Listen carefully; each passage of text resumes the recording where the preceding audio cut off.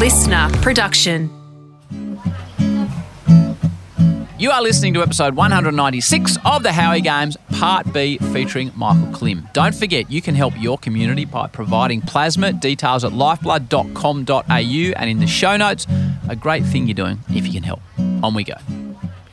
You retired again, more Olympics and more medals. Like you've got an incredible record, mate. And then you came back to competitive swimming, and I think like we'd crossed paths a few times, probably off the back of maybe Athens, but then I can't even remember what show I was working on. You may not remember this. It was down at MSAC. And it was like, right, we'll show people how good Olympic athletes are by doing a story. Might have been Channel 7 actually, with the great Les Taliki, the cameraman. It was right, 50 metres, and you were coming back from shoulder. So you said, I can't go that hard, but I'll race against you. Do you remember this? Yeah, I do remember. And I remember talking to Nicole Livingston, and she said to me, I said, well, I'll dive in first. How much of a lead before Klimmy dives in? I said, like, shall I give him 10 metres? And she's like, you're kidding yourself. I said, well, 20 metres. She said, give him 25 metres minimum. And but this is when I fully understood, because you don't relate, Klimmy. You watch what happens in the pool or on the track, but you can't relate. And I can clearly remember diving in and you being told you were going to go at the 25 metre mark. And Laz later on told me you went at the 30 metre mark and got me at about the 43 metre mark. So you're giving me more credit than I'm due. But it was like a bow wave just flew past me. I don't know where that story is, but it illustrated to me at the time how we know Olympic athletes are freaks, but we probably don't understand how freaky you actually are. Yeah, look, I think swimming is also even more fascinating because it's not really a natural movement for a human being. We're not designed to swim. It's, we generate so much resistance, and the faster we swim, actually, the resistance increases exponentially. So it's so much harder to drop speed at that top end. So when you're watching swimmers like Carl Chalmers and Cameron McAvoy, Caleb Dressel, those guys that are swimming 21 low, 20 point. It's just I never got to that level, and it's just they keep dropping, and it's just that's the most fascinating thing that I was always so intrigued about the physics and the biomechanics of the sport, and being bit stats obsessed. I sort of enjoyed working on finding ways to progress the sport and innovative in a way, and that was that was also a bit of a passion of mine. But you're right, seeing someone swimming at top end speed, which is, let's say 20.9, which is the world record in a 53. It's most people can't jog that fast. No. So it's kind of going 13k an hour. So most people don't run that fast. Well, and the other thing that sticks in my mind, Klimmy, is I rolled up in boardies and you said, no, you can't. And you handed me the jammers, aren't they? You said, put on a pair of my jammers. And I remember standing on the blocks next to you and Lazar's shooting. And I'm thinking, this is not good for me. I'm next to a man mountain who's got muscles on his muscles. But it was an experience that sticks with me. I really enjoyed seeing the level. So when you step away the second time, and we mentioned business at the start, did you find the transition away from training and being an elite athlete easy, simple, hard? How was the transition out of the pool? And you've done, because it's not Klimmy swimming, and there's a lot going back and forth now with the new series being brought in. It's not like you can step away from swimming.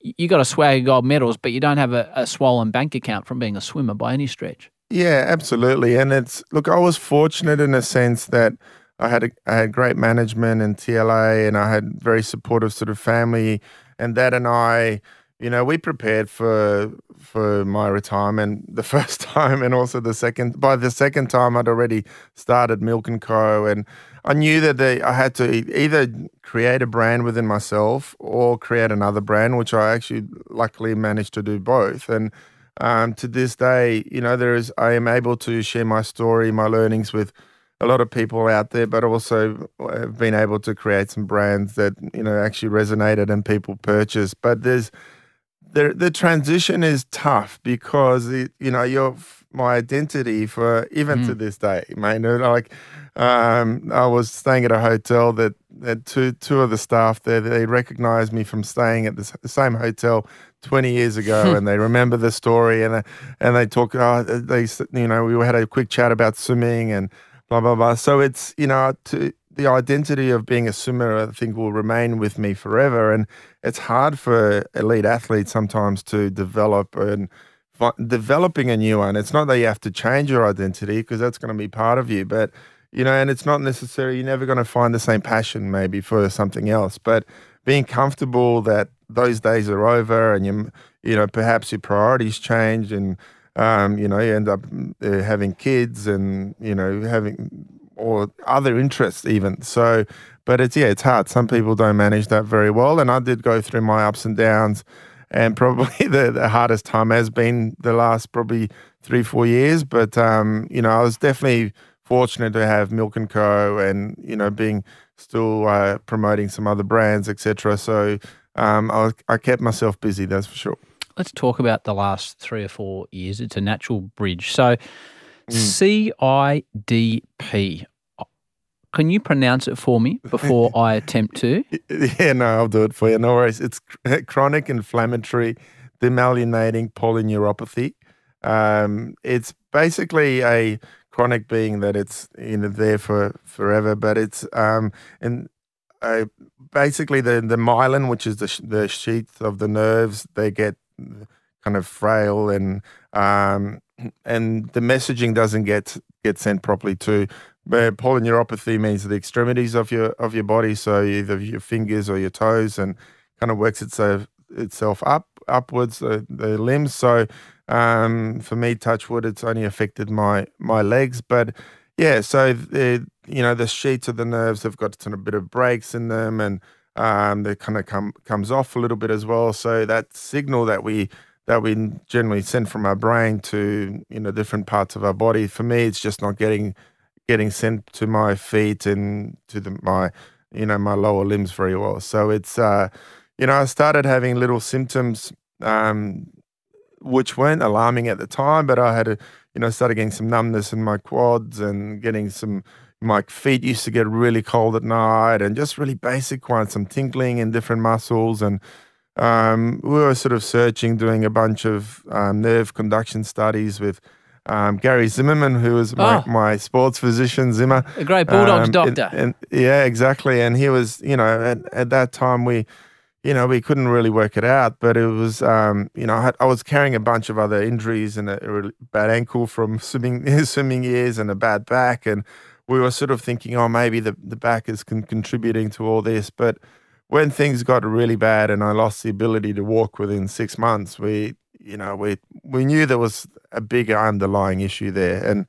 And once we determined it was CIDP, we sort of, the actual treatment was going to be very similar no matter what it was going to be, but was a peace of mind finding out, actually, to be honest. So let's wind it back, if you don't mind me asking you a few detailed questions about it. Through a lot of that. Yeah, well, and that's the the fact that you're sitting here with a smile on your face is where we'll end up this discussion. But so you go from a few tingles, like when it's progressing, like then you said you couldn't walk in a short time frame. So how frightening is a progression of something like this?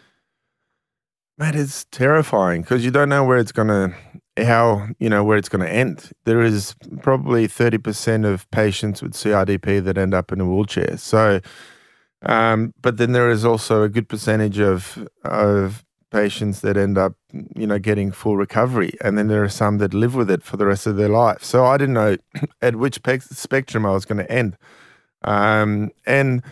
A lot of people would say to me, "Oh, you're going to overcome this. You've got this. You've got this athlete mentality. You can, And if anything, it actually made it a little bit trickier because, for me, the contrast was so great. I managed to stay fairly active and, kept on surfing and doing, running and, a bunch of different exercises. And I love being active, and swam right up to the day that, even today. But yeah, the fact that, I lost the ability to do so many things. Walking upstairs was almost impossible. And, I still to this day walk with, I've got my walking stick here. Yep. So, So is there a morning when all of a sudden you can't get out of bed and walk? Yeah, I think I got to a stage where there was a combination of being mentally not willing to, and because it was pain in my back and my legs weren't really sort of functioning, and I sort of started to give up a little bit, because it does take a lot of you see, and I really appreciate and admire people that have come back from really debilitating neural conditions, because I now understand how endless it is. It's day after day. You do rehab, you do exercises, you do anything to sort of stimulate and get those nerve and those those fibers firing again. So it's once I sort of decided and I put my mind to it, it definitely changed for me. But up to that point, I was kind of in no man's land, because I wasn't getting any better. I wasn't getting that much worse, but I was definitely very much compromised in terms of my functionality and mobility. So, what was your worst day, Klimmy? What looking at the journey, what's been your worst day with it? But I can't pinpoint a day, but is actually no, I can. I couldn't get through an airport once in KL. Yeah, I got stuck. I couldn't get out of the airport. I couldn't walk. My legs sort of gave way completely. So that was pretty bad. So it's obviously a really difficult thing to talk about for anybody. So how do you go from a situation in an airport like that and not being mentally in a position to work your way through it, to being in a position where you can start to think, right, what am I going to do here? I'm sorry to upset you, mate. No, we you're right, can mate. move on if you wish. No, you're right. Look, I think it comes down to, I've been very fortunate to have people around me that help me, my family, my partner, Michelle. I don't think I would be sitting here like in this frame of mind, even though I'm crying right now. It's still being positive about what's about to come, and obviously being a dad and all those sort of things. But at that point, it was pretty low. People will listen to this that are suffering from all sorts of things, Klimmy, that will relate to what you're talking about. Hence, the discussions we're having. You talk about the people around you help you get through. Yeah. What did you call upon within your own mindset to change from this is too much to this is something I need to work my way through, mate? Yeah, I guess realizing that I can just take it and let what if fate take its course, or I can actually be proactive and try and manage what I can manage, which you can your lifestyle, yep, from nutrition, you can manage your daily schedule, you can and at the time I wasn't doing any of that, so that's sort of because for so long I was relying on other people, and I was kind of felt sorry for myself and the card that I was dealt, and but the moment that I sort of identified that, hang on, you can still get around.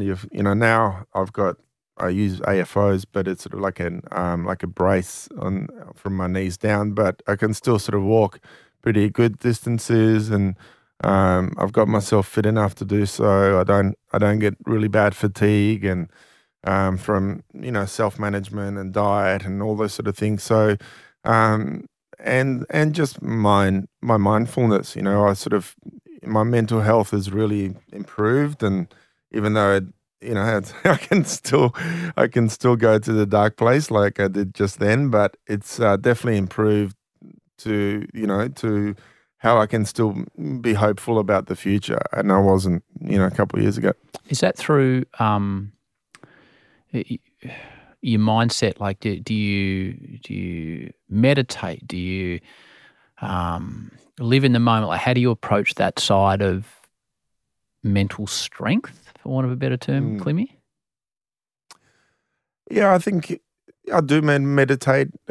Probably not as often as I should, but I think there's been a lot of things that have helped me to get to that place where I'm more happy, where I'm actually doing things that are good for my body, has made me feel happy about, the future, and actually appreciate what I've actually got. I've got, a beautiful partner, a supporting family, amazing set of friends, like the people that got behind me, from Thorpe to Daniel to Hacky to Simon Cowley to everyone. I mean, Piney. I mean, the support that I've had from the swimming community is just amazing. So, but yeah, so I think I think once I was able to appreciate that and be grateful for what I actually still had, is just gave me energy to tackle the daily kind of grind, which it still is a bit of a daily grind. I have to be very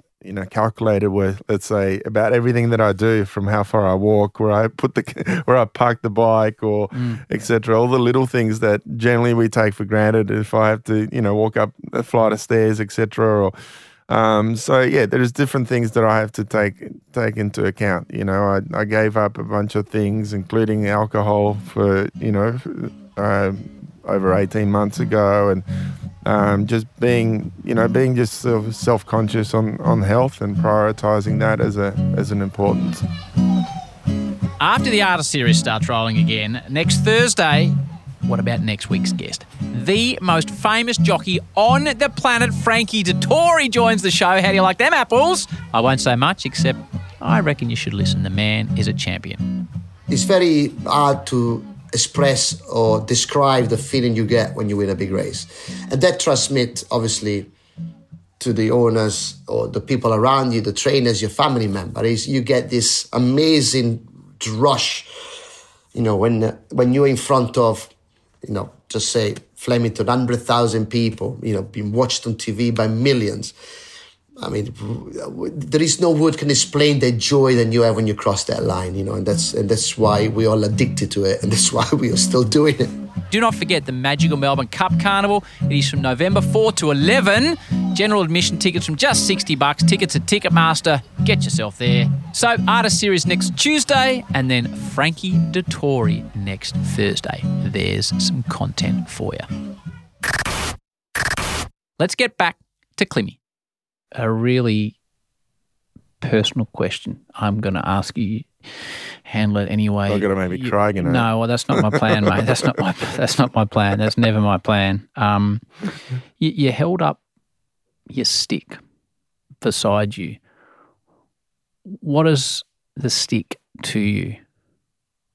Do you know what I mean? Yeah.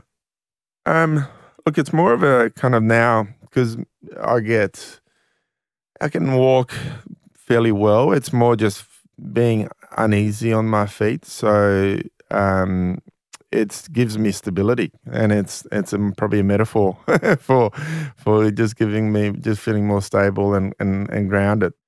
I probably wouldn't walk out in public without it at the moment, just in case. I was so self-conscious about walking out in public for years, about potentially tripping over or swaying too much and different things. So it sort of gives me a little bit of comfort at the moment. How do you deal with that self-conscious side of things when tough for anyone, but I'm wandering into areas that I don't really know how to express now, Climmy. For a man that made a living through having a bulletproof body, how did you go about stepping out into public when your body became the opposite of bulletproof? Yeah, that's and that's probably been my biggest hurdle to overcome. Not and on a personal level, because I think I even live that way. In a sense that for me, more of everything. I got trained harder than I could probably my body could handle.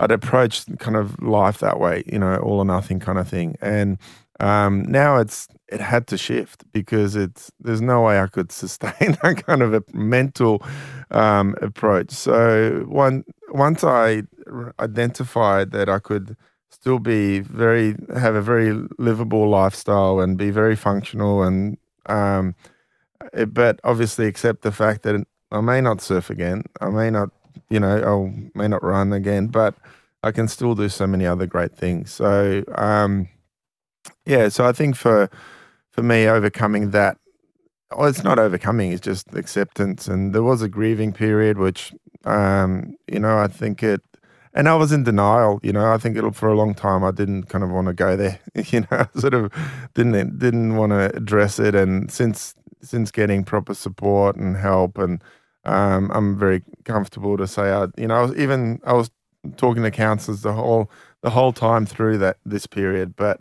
it wasn't until I accepted that I had to make a change that the things happened, and we moved on. But I'm really sort of comfortable now. I've got a great sort of, again, a sporting team around me, from physios and a trainer, and still talking to my counsellor, and I've got a good routine and great sort of support network and family and friends. So that gives me a bit of motivation. I'm happy to hear it. When you explained to me what CIDP was, you said it affects people in different ways. And people can end up in a wheelchair situation. They can end up recovering. Do you have any indication of where or how this disease could take you? Like, do you have a spot in your mind where you think, what if I get back to limited symptoms, or what if my symptoms get worse? Yeah. How do you live with that? Yeah, that's the thing. That's there is initially was the unpredictability, or even the not knowing of what I had. That was probably the first stress, and then the unpredictability of the disease. There's no known cure. Obviously, we're very grateful to have treatment that help the symptoms, and I've managed to definitely halt a lot of the digression, and there is some positive kind of outcomes in some of my nerve conduction studies, and my functionality is kind of improved over the last sort of 18 months or so. So I'm hopeful, and I definitely have, I think since I've approached it in a different way mentally, I felt there's been a change physically as well. So, the fact that I've managed to stay very stable for a period of time now, I think it gives me more and more confidence about the future. Just one final question on what we're talking about before we talk about being involved with Australian Red Cross Lifeblood. From your experiences, as I said, Klimmy, people will listen to this that are suffering health issues, and they'll be like, holy heck, I don't see a way out of this. I know you wouldn't be wanting to offer people advice, but what have you learnt about having an issue with your health that could benefit other people that are listening to this that are facing issues of any type of health, physical or mental? Yeah. Look, I think going through this journey has definitely opened my mind to, I never was exposed to really sort of these type of disorders or illnesses, and the amount of resources and support required for people to get through these sort of conditions. And I was inundated, I think, the day I sort of came out publicly, and the amount of people that wanted to talk to me about their journey, and also some carers and families that wanted to get support and find out different, and a lot of it is very trial and error.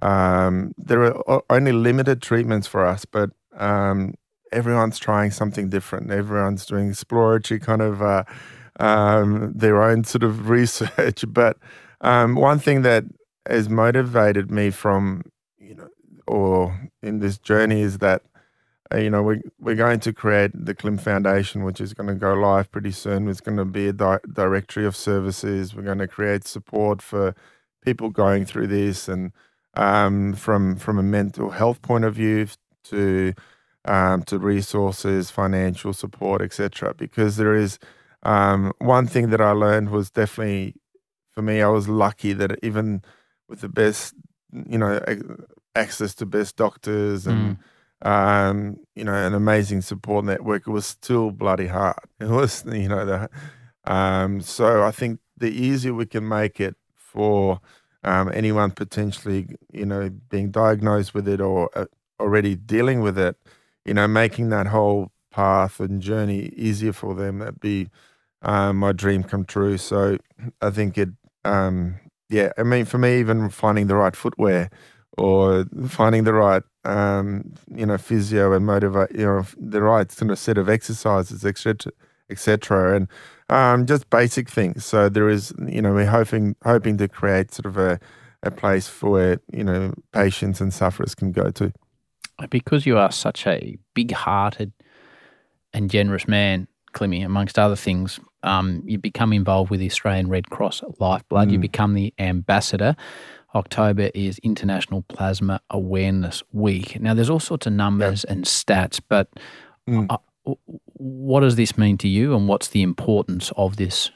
Yeah, look, when I was approached, when I first spoke to Red Cross and Lifeblood about being ambassador for this, it kind of, I was tagging and mentioning Lifeblood before anyway, because the medication that I receive, IVIG, which is intravenous intermyoglobulin, I think I said it right, it comes from plasma. And there is many other medications that derives from plasma that we can treat cancers, infections, trauma, blood loss.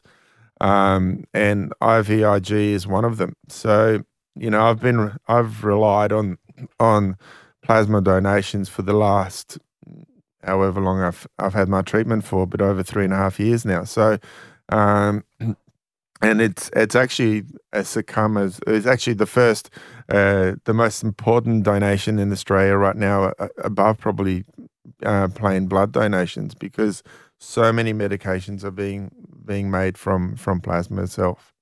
So if I go to the Red Cross, now I don't know what I'm talking about now, but if I go to the Red Cross blood bank and I make a blood donation, is this helping with a situation with plasma, or is it a separate setup? It's a separate setup where if you donate plasma, there's a special machine that separates the plasma from the rest of the blood, and then the rest of the blood it's put back into your system. So the positive thing about that is that you can actually donate more frequently, and you can also donate more. So with this increasing demand, I guess, for plasma and plasma derived medications, it's really positive. But we're trying to motivate people and inspire people to donate, because it is life changing. It's given me hope. It's given me, I guess, a lifestyle that I'm really comfortable with, and it gives people like me a new lease on life. So we're really trying to encourage everyone to donate.